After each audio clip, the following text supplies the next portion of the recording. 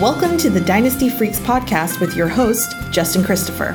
For free rankings, player values, waiver wire tips, and trade advice, follow him online at dynastyfreaks.com or email dynastyfreaks@gmail.com. Hello and greetings from Austin, Texas. Welcome all of you Dynasty Freaks. Admit it, you are addicted to Dynasty. I am too. My name is Justin Christopher. I'm a Dynasty Freak, which means I love drafting and trading and scouting and managing all of my teams 365 days a year, even in the off season like now. So do you. So let's talk some Dynasty on episode number 259. I'm officially moving into off-season mode. You know, for us Dynasty Freaks, we know this is one of the favorite times of the year. We get to enjoy the NFL playoffs. Recording this on Monday afternoon, just before the Buffalo game kicks off, a little bonus game that we get this week, 2 on Monday. It's going to be fun. We get to enjoy watching the playoffs, but then we also began to start thinking about the rookie class. But before diving into the rookie class, one of the things that I recommend Dynasty Freaks do is do a number of things to kind of review your previous season as you begin to think into the off-season mode. And so I go through a particular process every single year, and I want to share that process with you. Just 10 steps, 10 things that you can be doing this time of year to improve as a Dynasty manager and improve your teams. Before I jump into the 10 steps, I will apologize that I have a cold right now, so I'm sure I don't sound the best, but we will try to get the podcast out to you. Still wanted to give you these 10 tips and tricks and hope that it helps you stay engaged and be a Dynasty Freak during this so-called off-season. First thing that I do, step number 1, is I re-rank the rookie class. At the end of every season, I re-rank the class to kind of compare my rankings with how I had them ranked in May during the rookie drafts. And so now if you got a full season ahead, you can kind of take a chance and re-rank the class. And one of the things I try to do is pay special attention to players that I was wrong about and try to determine if I need to change my process or think things differently. Additionally, I look at the players that I was right about and try to think about why I was right about them and learn lessons from that as well. If players surprise me by being way better or way worse than I thought, I just try to discern, why was I wrong in my evaluation. No one's perfect, of course, in the rookie rankings because sometimes, players just surprise, even the best of analysts.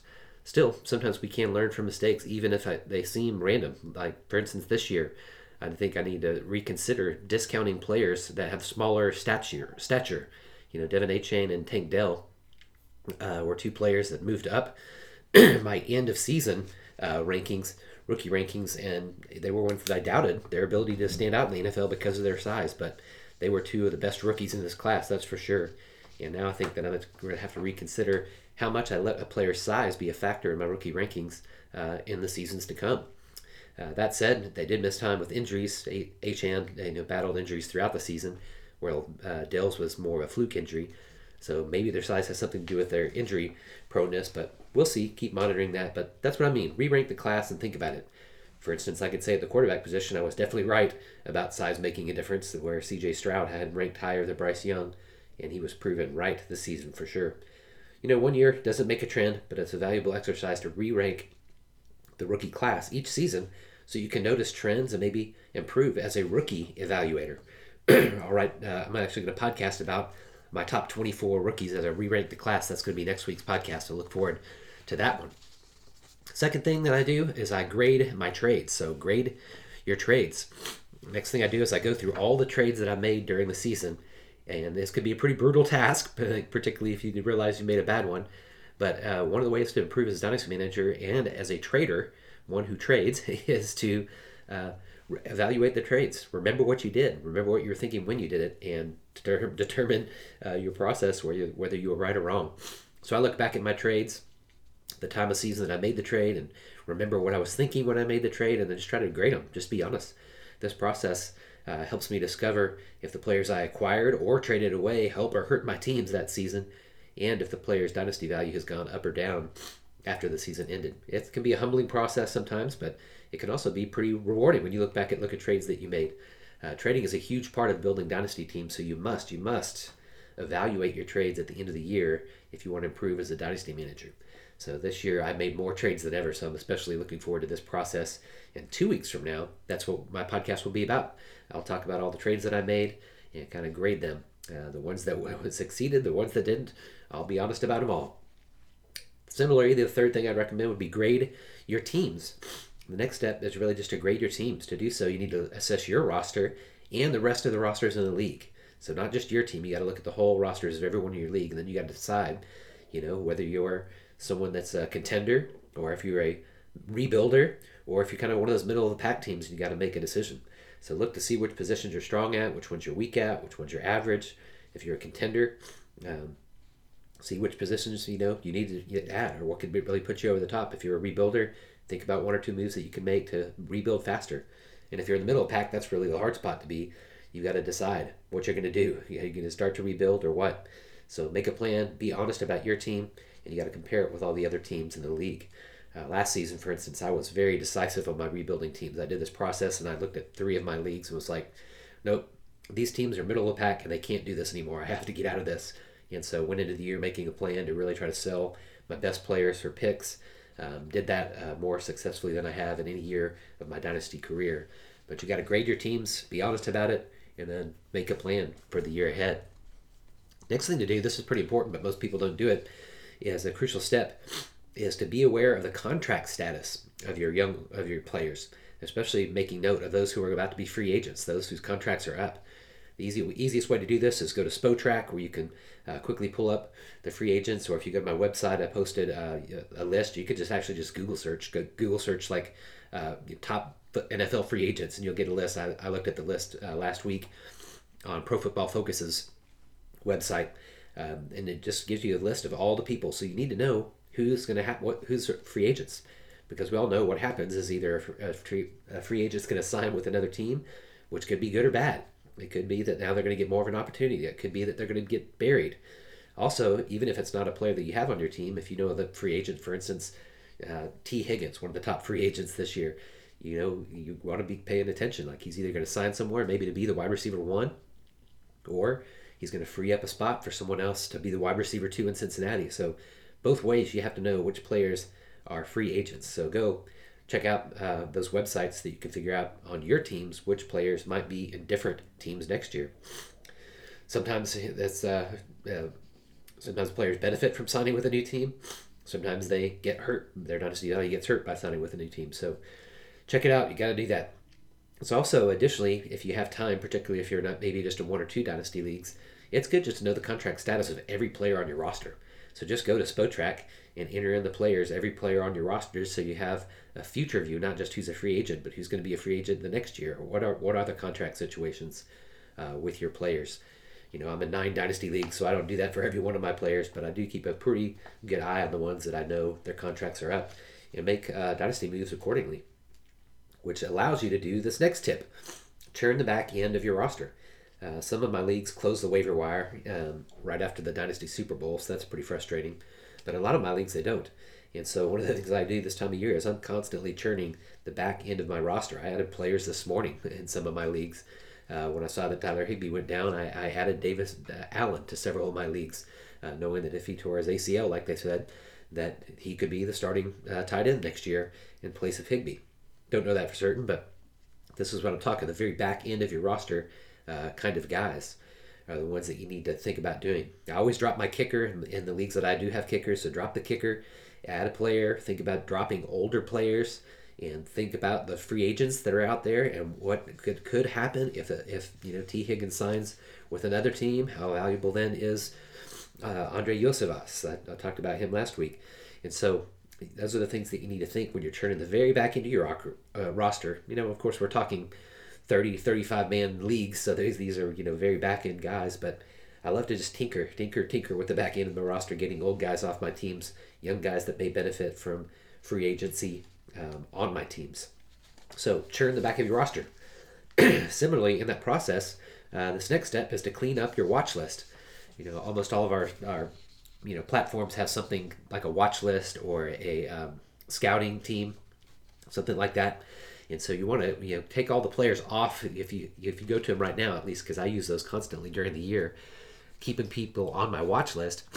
Just go in now. Go to your watch list. Remove the players that maybe you actually already added to your team. Remove the players that are on other fantasy teams and aren't going to be dropped. And then just start to add the players back, particularly focusing on rookies. Go back to get all the rookies that you can think of that you want to keep an eye on, so that your watch list is set for the off season. Makes it easier when you're turning the back end of your roster if you have cleaned up your watch list. A couple more things I'd recommend. Next would be to start studying then the rookie class. Once you get that past all that, then it's time. The fun really begins when you start studying the rookie class. Most dynasty freaks, most dynasty analysts do have full-time jobs like myself, and so I don't get to do this full-time. I wish that I could, but one of the things that I have to do if I can't watch every single play of every single player, then you start to study the rookie class by doing a few things. The three things that I do is I watch highlights on YouTube, and then I look up their college stats on sportsreference.com, and then I look up their recruiting profile 24/7. Just those three things. Look at their highlights, going to see their stats, and then looking at their recruiting profile as well. Just those first things is what I do to get my first look at the class. Doing these three things for each player is really what gives me a good idea of how to rank the rookie class, and knowing how each player was ranked when they were recruited is essential because that can often be kind of what helps break ties between players. It's important to understand their college stats because whether they've improved every year, you'll get to see if they've improved, or maybe what year they had an early breakout or they a late breakout. You learn a lot just by looking at their stats, and there's particularly thresholds that really translate to NFL success, and so you can see if they hit some of those thresholds statistically. And then by watching the highlights, you're not watching the lowlights, but at least watching the highlights, you get to kind of form an opinion with your own eyes. I do this every year to help create my dynasty rankings, and again, I do post my first early rookie rankings on Super Bowl Sunday, so look forward to that on February 11th, Super Bowl Sunday. That's when my rookie rankings will come out. The next step I would do then is adapt your podcast and websites that you look at.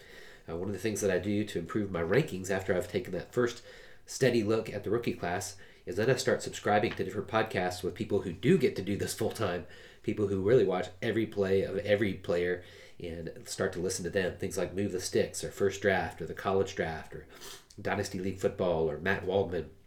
Start adding some other things to my feed, my podcast feed. I'm a better listener than I am a reader, but you could also just do this by reading articles and websites and find people that you trust in the scouting world to get their take. So make your own evaluation first. I really believe in that.